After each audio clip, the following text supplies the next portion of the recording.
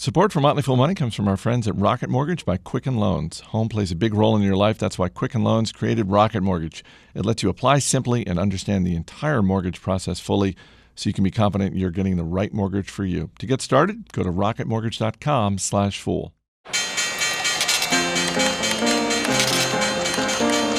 Everybody needs money. That's why they call it money. The best things in life are free, but you can give them to the birds and bees.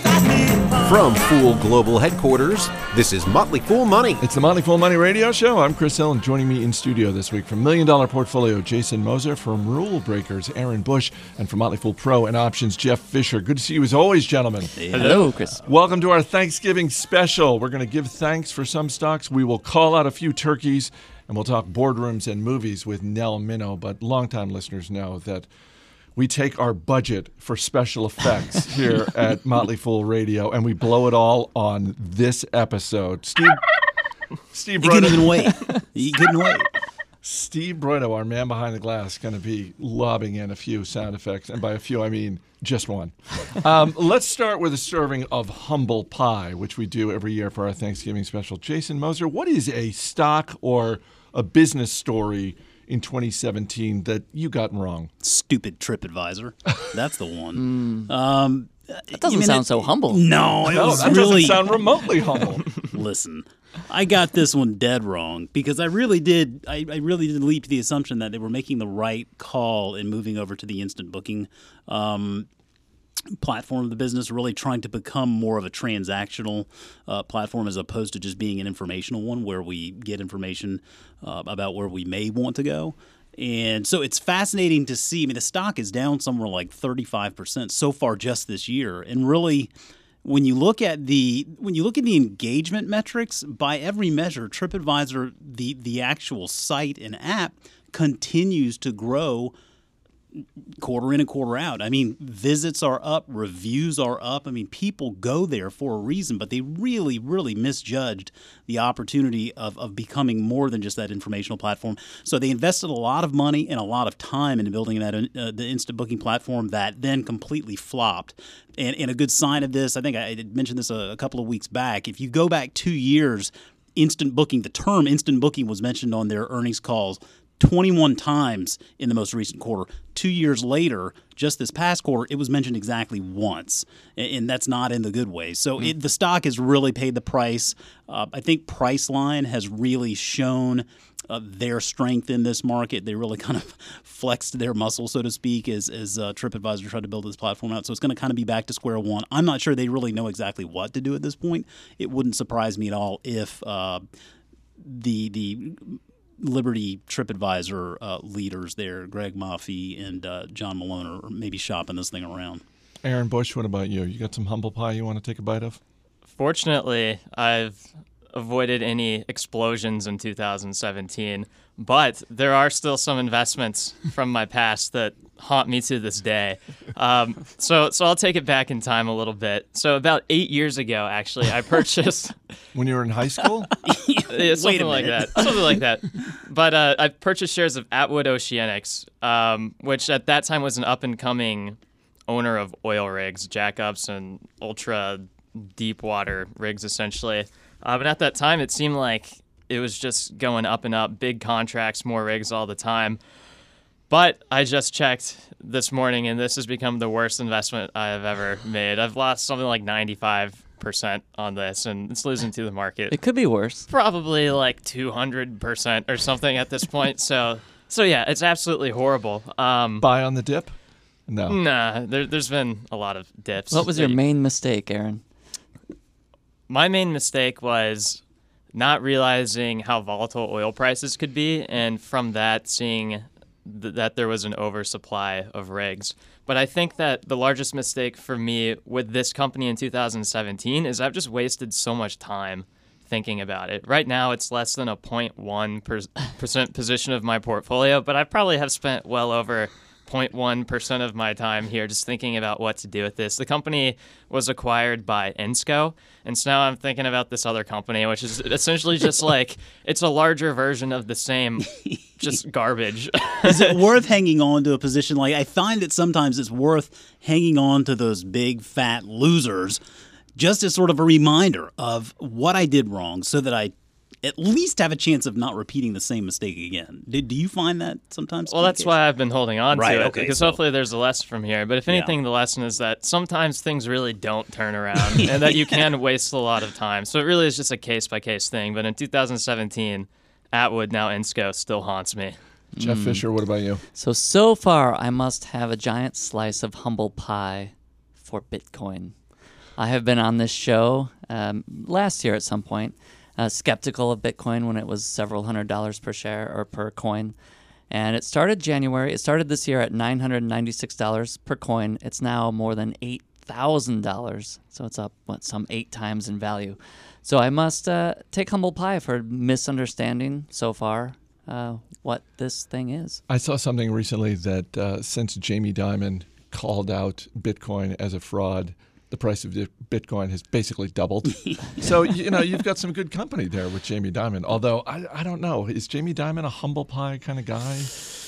I don't. Good head of hair. Good head of hair. How humble he is. I'm just going to say, even though it is still early in the game, I've been wrong so far about Snap, which is only down about 25% from its IPO price. Obviously, they would love to be doing better, but I really thought this thing was on a rocket ship straight down. The combination of the way that they treated their potential investors going into the IPO, no voting rights whatsoever. So you're saying this is better than you actually thought it was going to be? Because it's still been downright horrible. It's still better than I thought it was going to Wow. be. That plus, I still believe in my heart of hearts that Mark Zuckerberg wants to destroy Snapchat. And ultimately he may, but so far in 2017, it's not. I've basically been wrong on this one. Let's move from humble pie to stocks that we're thankful for. Jason, what do you got? Yeah, I think back in July we introduced the War on Cash basket. I'm calling out 4 stocks here that I'm very thankful for. That is MasterCard, Visa, Square, and PayPal. I mean, this was, for me, I think, Chris, we sort of made fun of ourselves every quarter for a good year probably when we would cover these companies come earnings time and then ask ourselves sort of the rhetorical question at the end of taping, why don't we own these stocks again? Well, finally, I sort of just took care of that and bought all 4 of those companies as part of sort of that basket to get some exposure to the electronic payments trend without having to really put all of my chips on one horse, so to speak. But to me, the companies that executed, all 4 have executed very well this year thus far. All 4 companies have outperformed the market since July when we called that basket out, and thankfully had some folks who listened and bought shares of them as well and have been very happy with their performance. So it's been a very rewarding year thus far for the electronic payment system. Yeah, I've said before on this show that one of the great investing mistakes in my life was listening to Jeff Fisher talk about Visa early in its days as a public company and thinking to myself, boy, this makes so much sense. And Jeff is such a smart guy and never buying. Aaron There's Bush, still time, Chris. There is still time, absolutely. And maybe before the end of the year, I'll pull the trigger on Visa. Aaron Bush, something you're thankful for in the world of stocks? Yeah, I mean, sticking to the bundle theme a little bit, I'm thankful for all the gaming stocks that have just been on a huge tear. And to call one out specifically... Video gaming or Vegas gaming? Video gaming, easily. Hey, there are plenty of Aren't people they in going to Las become Vegas. one of the same at some point here anyway? I mean, No, I'd rather game and make some money with these video game companies. And just to call out one particularly, Take-Two Interactive has just been a ridiculously phenomenal stock that I've invested in over the past couple of years. This is the company behind franchises like Grand Theft Auto, Red Dead, Civilization, NBA 2K. And I've been saying for years and years that I think the entire video game industry is underrated. And even after this huge rise, I still think that's the case. I mean, we see digital sales just take off. I think now for a lot of these companies, it represents over half of the company's revenue. And so this is not only higher margin, where it replaces the middleman, the retailer, but it adds new high-margin revenue streams just through extra downloadable content. Throw on esports, throw on mobile gaming, throw on this IP that can then be leveraged in movies and shows and toys and whatever which way. I think I think we still have a long way to go. So I'm thankful for what it's done, but I'm also, I think, thankful for what it's going to continue doing. Jeff Fisher? Last year on the show, I was thankful for MasterCard, and this year I was going to say Square. It's doubled since the summertime, so I'm right there with Jason on Square, but I'll throw in a new one instead. Paycom, ticker is PAYC, and they have nothing to do with money per se, except in the sense of their payroll provider for companies, mostly mid-sized businesses. They provide payroll and also human resource management software, all software as a service, all on the cloud. Earnings per share grew 93% last quarter. Revenue was up 31%. They topped $100 million in sales for the first time in a quarter. And 98% of their revenue is recurring in nature, subscription base. So a very strong company with strong margins and a strong business model and a lot of runway ahead of it to keep growing. So I've been thankful for it this past year because it has doubled the past year. Paycom has. But I think there should be reason to be thankful for the years to come, too. For me, it's Amazon, which is up about 50% year to date, which is certainly more than I thought it was going to be up, more than I would expect in any given year. But to me, it is a reminder, and this is something we talk about all the time, of the importance of diversification. Because while 2017 for me personally is the year that Amazon was up 50%, it's also the year that I sold my shares of Chipotle at a loss because I could no longer take it. But, as we say all the time, that's why we diversify, Jason. Talk about your turkeys. That's a big one right there, isn't it? All right, our Thanksgiving special continues after a quick break. Stay right here. You're listening to Motley Fool Money. Thank you for letting me be myself again. Welcome back to Motley Fool Money. Chris Hill here in studio with Jason Moser, Aaron Bush, and Jeff Fisher. It is our Thanksgiving special. And before we get to the stocks that are turkeys, we're going to dip into the Fool mailbag. radio@fool.com is our email address. That's radio@fool.com. From Sean Lee, who writes, first off, you guys are awesome and you are my everything. Thanks, Sean. Wow. That's not overstating I it. don't even get that from my wife anymore. He continues, I was wondering if you could briefly go into how companies are bought. I hear you always mention things like cash-only deal, etc. Could you explain the different ways a company can be bought and when certain deals are preferable over others? Certainly, Jeff, companies can pay cash if they're acquiring another company. They can do all stock. They can do a combination of of both of those. Those are sort of the three most common. Right, and one tricky part, of course, is the company being acquired has to agree to the terms. But if you have an expensive stock, say your Tesla, and your stock is a pricey equity, you can use that as a currency to buy something if the other company will agree. So you want to use your stock when it's rich, but you can also use cash when it's very cheap to get cash, which is still the case right now with the interest rates very low. So those are two cases where you go to where it costs you the least to make the acquisition. One of the things we look at various points when we're looking at management and their track record when it comes to capital allocation is, of course, how they make acquisitions. Is there sort of a common approach among different business leaders, meaning if a company's in an acquisitive mood, are they always going to go the same route? Are they always going to go the all-cash route or the all-stock route, or does it just depend? It's a great question, Chris. One company that comes to mind is OpenText Software, which typically makes about a dozen acquisitions a year, and they vary depending on the size. A smaller acquisition, it may just throw cash at it. Larger one, it throws in stock or takes on debt as well, which of course is cash in the end, but that's a whole other bag of worms when you take on debt just to make an acquisition. So it really varies depending on the size of the deal.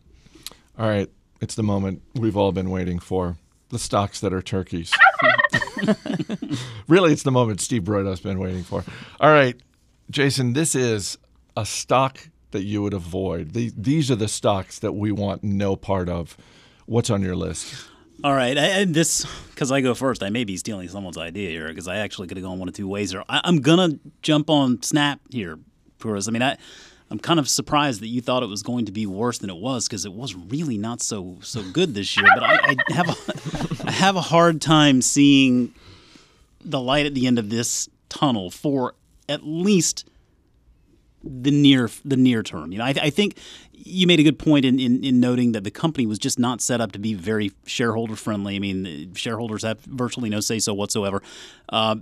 these guys are going to have a massive drag in the form of share based compensation here in the coming years. I mean, that is going to tamp down earnings potential for some time to come. There's no real clear path to profitability. Now, it's not to say that they can't be a good investment someday. I do think there is a lot of innovation there, and they're tapping into something with the creative nature of the platform. But I think on its own, Snapchat is very limited in its core purpose in the audience that it can grow. So I think at least in the near term, it gets worse for these guys before it gets better.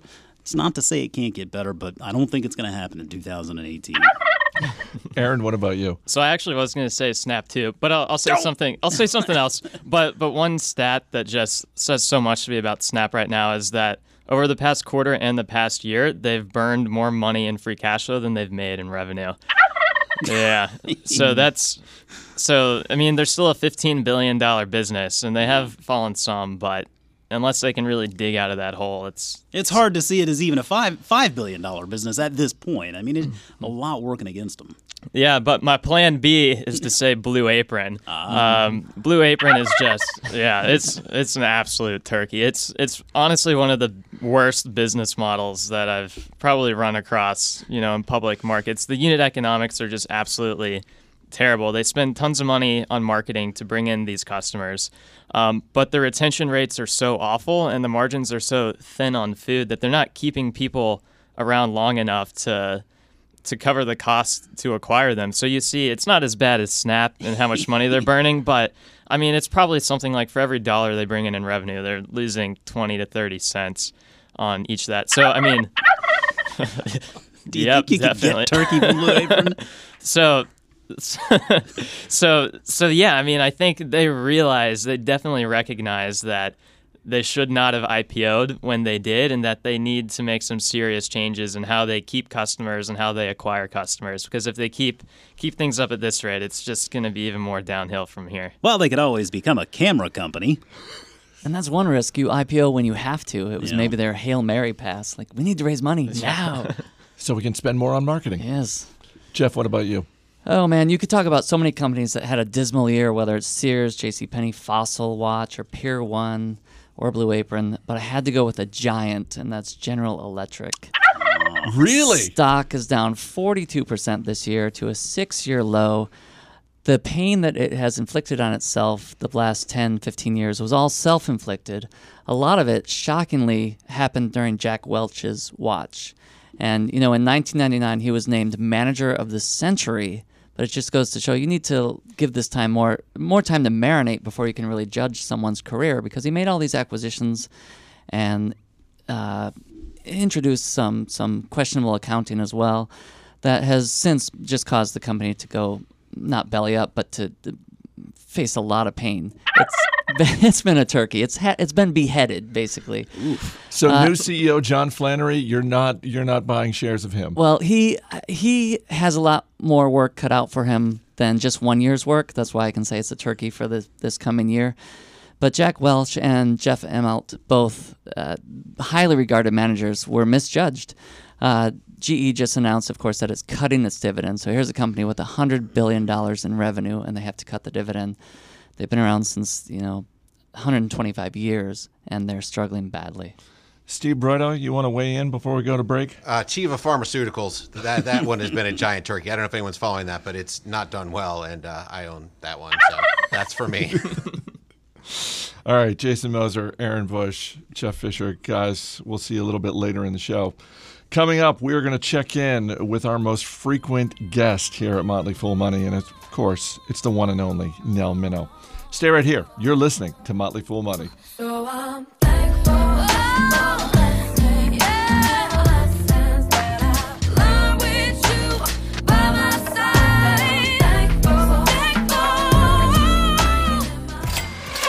Hey, before we get back to the show, I want to say thanks to our friends at Rocket Mortgage from Quicken Loans. Getting a mortgage, refinancing your existing home loan, these are not simple things. And when you're making a big financial decision, you want to be as confident as you are in your job, in your life in general. And Rocket Mortgage gives you that same level of confidence when it comes to buying a home or refinancing your existing home loan. It's simple. Rocket Mortgage allows you to fully understand all the details and be confident that you're getting the right mortgage for you. To get started, go to rocketmortgage.com/fool. Equal housing lender, licensed in all 50 states, and MLSconsumeraccess.org, number 3030. There is nothing quite as wonderful as money. Welcome back to Motley Fool Money. I'm Chris Hill. So much happening in the boardrooms, and Hollywood is making its final push for award season. So, of course, we turn to our favorite corporate governance expert / film critic, Nell Minow. She joins me now from Washington, D.C. Hi, Nell. Well, hi. Let's start with this. Earlier in the month, we had Michael Lewis on the show, and when I asked him what he sees when he looks at Wall Street, he said that he is struck by the continued absence of women in critical jobs, and he's amazed that there has not been more of a gender movement on Wall Street, which leads me to the topic that has been dominating the headlines in politics and entertainment, and that is sexual harassment. When it comes to corporate America, how are boards dealing with sexual harassment? Very poorly, if at all. This is a true story. Some years ago got a call from a reporter that a CEO of a Fortune 500 company had been accused of sexual harassment, and they asked me what would happen next. I said, well, who knows whether it's true or not, but the board has got to look into it. They have to convene a committee of independent directors and hire counsel, which they did, but the counsel they hired was somebody who'd done a lot of work for the CEO before. So, of course, I said I didn't think that was such a good idea. And the company's official response was, oh, we would do that if he was innocent. Wow. Yeah. So, no. And by the way, he later lost his job. So I do think that that this is a severe risk issue that boards need to be aware of. We've seen some very high-profile cases where CEOs have been embarrassed, and the company's been embarrassed, and they've lost their jobs. And I think that it's icky and it's gross and it's personal, and nobody wants to get involved with it. And so they hand somebody a guidebook and make them watch a video, and they figure that they're on top of it, but they're really not. And I think it's important for companies now to begin by listening to the women. I think that the most important thing to come out of this latest and ongoing series of shocking revelations is that what we thought of as being kind of an individual problem in a few isolated cases turns out to be kind of a systemic problem and something that every organization has to look at carefully. When it comes to Wall Street itself, are you surprised that there hasn't been more of this type of news coming out of Wall Street, or is it because it is such a male-dominated industry that just the law of averages says that there are going to be fewer cases compared to, say, Hollywood or politics? Well, I think there's a lot of dogs that don't bark. It is a very hostile environment for women, and so they leave. And the same is true of, I think, of Silicon Valley.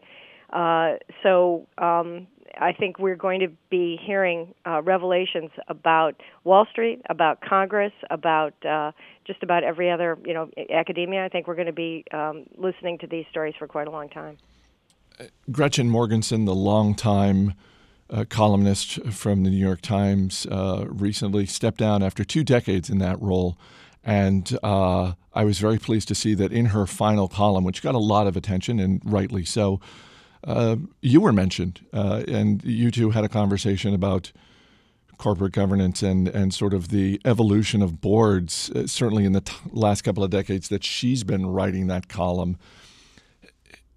What, if anything, has gotten better over time, other than the fact that there is more sunshine, there is more transparency, we're paying more attention to boards, but other than that, which almost seems like table stakes at this point, when you look at corporate boards, what in your mind has been the single biggest improvement?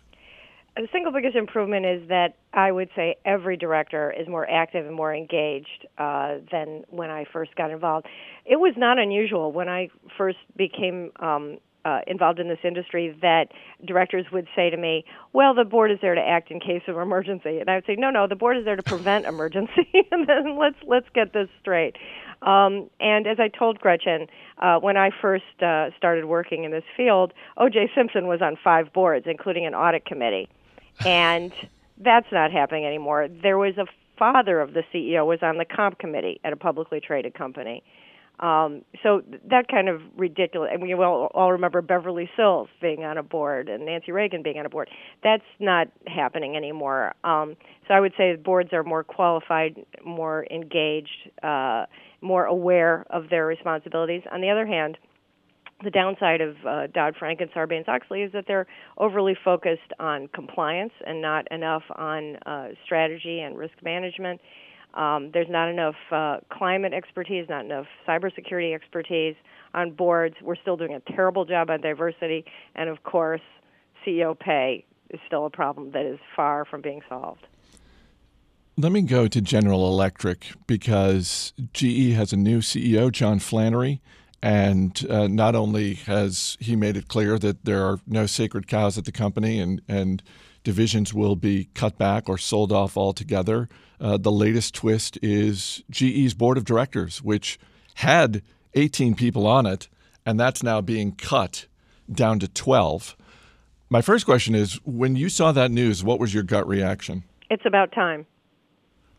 Just too many people on the board? Yeah, absolutely. We found in my old company where we rated boards of directors that optimal was 8 to 12. And basically, if you have to use electronic amplification to hear each other in the boardroom, that's too many people in the boardroom. You need to have a good, strong relationship between every member of the board. And I had a talk just a few days ago with some board members at Oxy, and they were telling me that they're doing less work in committees and more work in the board as a whole, and that they've found that that's much more effective. And I support that. I'm not trying to impose some kind of cookie cutter on everybody, but generally speaking, I think that's right. So I think he's doing exactly what I hoped that Immelt would do. Nobody could hold that weird group of assets together the way Jack Welch did. And I hope that somebody would come in like Michelangelo seeing the horse inside the block of stone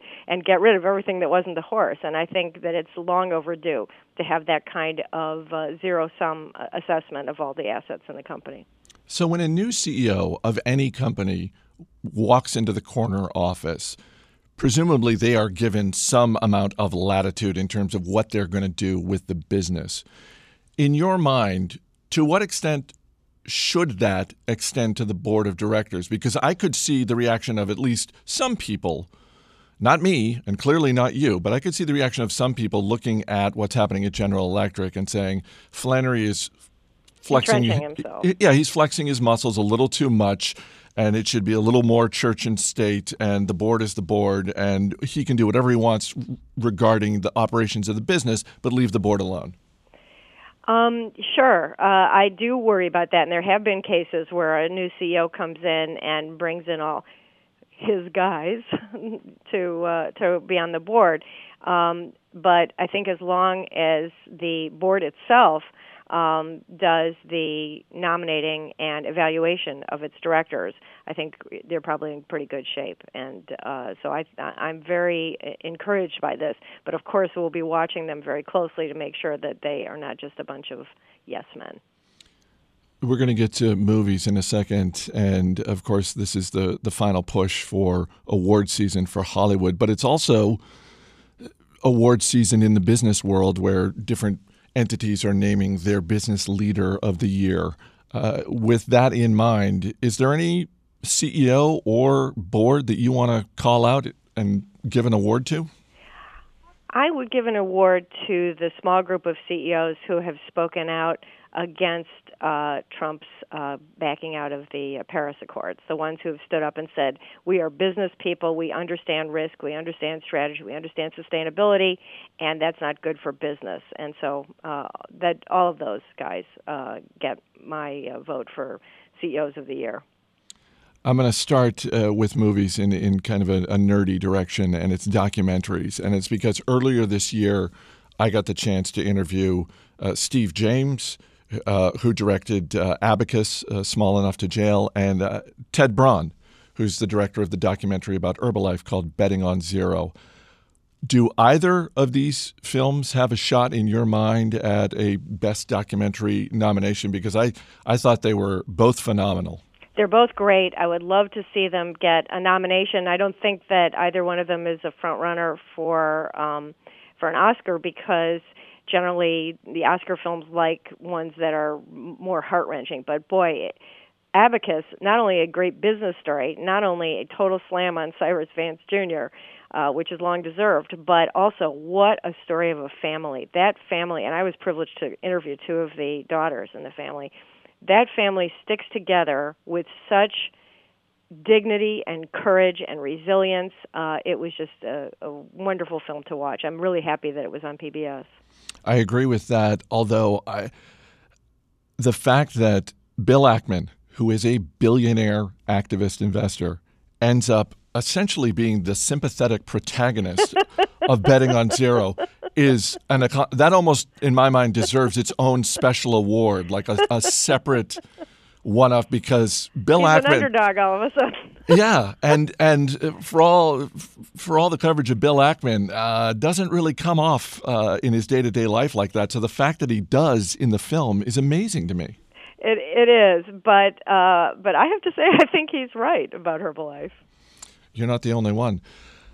What are, in the bigger sense and sort of the big awards, obviously everyone's going to see Star Wars, and I'm assuming you've already bought your tickets to see Star Wars. But I get to see it early because I'm a critic, so I know. And isn't that the nice trade-off for all the Drek Yes, movies? for all the buddy cop movies, all the teen comedies. Yeah, absolutely. That's my dessert.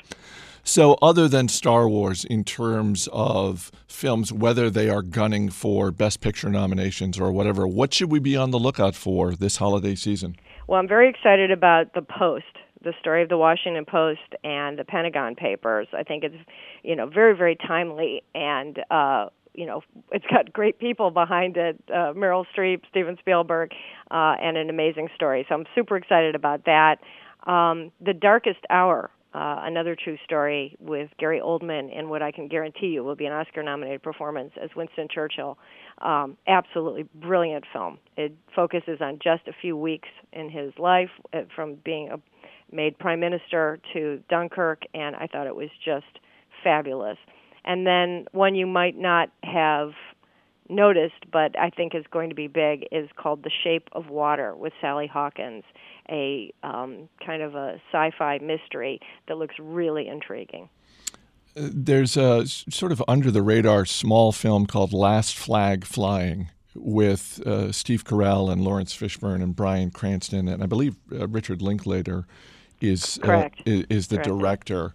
That strikes me as, and we've talked about this in years past, that strikes me as possibly a wonderful adult movie, because there are obviously the sci-fi movies, Star Wars, etc., and then there are movies like Pixar's latest, Coco, which will attract a lot of families. But I'm always on the lookout, and I'm clearly showing my age here, for those movies that are sort of in the middle, and I'm wondering if you've seen it and have any thoughts on it. Yeah, I thought it was an excellent movie. First of all, you're never going to see three better actors together in a movie than those three guys. And it is a touching story. It's kind of a loose sequel to a movie from the 1970s, The Last Detail, with Jack Nicholson. Some of the characters have the same names, and it's kind of related, and the same guy wrote it. But it is so touching as these three guys who fought together in Vietnam get together after not having seen each other for many years and go on a trip to retrieve the body of the one's son who was killed in Afghanistan. And obviously they have a lot of ups and downs along the way, but the ending is so powerful and the acting is so brilliant. It's a wonderful film. It does seem like when we look back on 2017 in terms of movies, one of the big stories of the year is going to be Wonder Woman, not just as a breakout hit movie and star with Gal Gadot, but also Patty Jenkins, the director. Given what we've discussed and what we've seen over the last few months in terms of sexual harassment and sexual abuse in Hollywood, is there a glimmer of hope that more Patty Jenkins of the world are going to get to helm not just independent movies, but larger budget movies?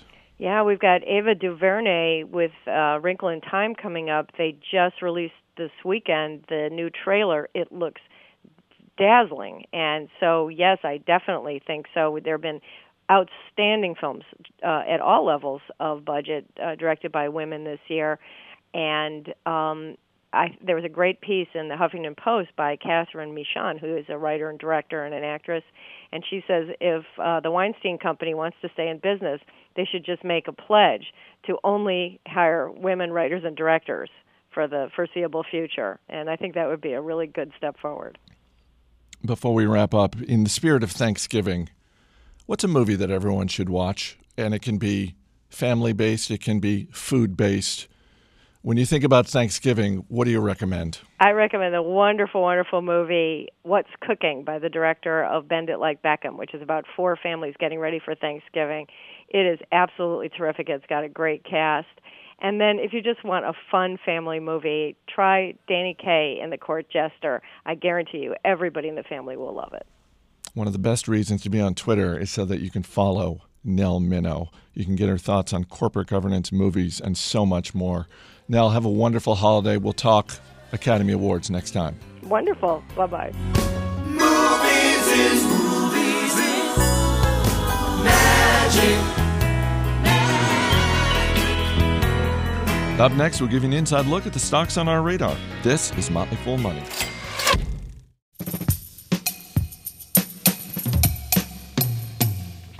As always, people on the program may have interest in the stocks they talk about, and the Motley Fool may have formal recommendations for or against, so don't buy or sell stocks based solely on what you hear. Welcome back to Motley Fool Money. Chris Hill here in studio once again with Jason Moser, Aaron Bush, and Jeff Fisher. Time to get to the stocks on our radar. And our man behind the glass, Steve Broda, will hit you with a question. Jason, you're up first. What are you looking at? Yeah, one I had to dip a toe in the water personally here recently. I like playing into those big long-term trends. I think healthcare is, of course, one that's going to be around for quite some time to come. And Teladoc, a company I've mentioned here before, TDOC is the ticker. They are an internet healthcare provider, essentially trying to scale healthcare services beyond just that traditional going to the doctor's office and waiting for half the day. Companies really producing some fascinating growth rates. Grew organic revenue this past quarter 45%. They have grown their active membership base to a little bit more than 21 million folks now. They provide directly to businesses. They provide as supplements to bigger healthcare providers. So as the internet has disrupted virtually everything in our lives, the internet is also starting to disrupt healthcare, I think, in a good way, and Teladoc is helping play a part in that. Steve, question about Teladoc? How do they deal with malpractice insurance? Especially probably they're across state lines, so you probably have all different states involved here. How does that work? Well, I think generally speaking, you're looking at probably insurance companies wanting to erase that state line issue. But you're right. I mean, they still, at its core, it's a network of doctors. So those physicians still have to insure themselves in some way, shape, or form. I think ultimately this is all in the effort to bring down healthcare costs, which hopefully will bring down those insurance costs along with them. Aaron Bush, what are you looking at this week? I'm looking at Stitch Fix, which IPO'd last week. It's a $1.4 billion company. Kind of, they would say, changing retail a little bit, apparel. Every month you can sign up for a subscription, and monthly they'll send you a box of clothes. 5 items, you can choose what of the 5 items you want. If you choose all of them, you get a discount. And the service learns over time what styles work best for you. The company's growing. It's making money. I think it's kind of interesting. And the ticker? SFIX. Steve, question about Stitch Fix? Is Stitch Fix profitable? Yes, they are profitable. They actually have positive free cash flow right now, and it's looking to get better as more people come on board and they raise their retention rates. So at the surface, it looks pretty promising. Less than a minute, Jeff Fisher. What are you looking at? All right, Coherent, ticker is COHR. They are a manufacturer of laser machines, which companies use to then manufacture whatever they want to. Mostly it's consumer electronics or medical devices, or it's used for materials processing or even welding for electric vehicles and battery packs right now. So as lasers become integral to more and more manufacturing, Coherent, its business is growing strongly, sees a record 2018 ahead. Steve? What is your favorite aspect about this company?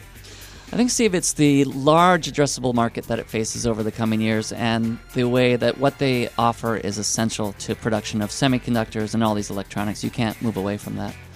All right, guys, that's going to do it for this week's edition of Motley Fool Money. Our engineer, Steve Roydo. Our producer is Matt Greer. I'm Chris Hill. We'll see you next week.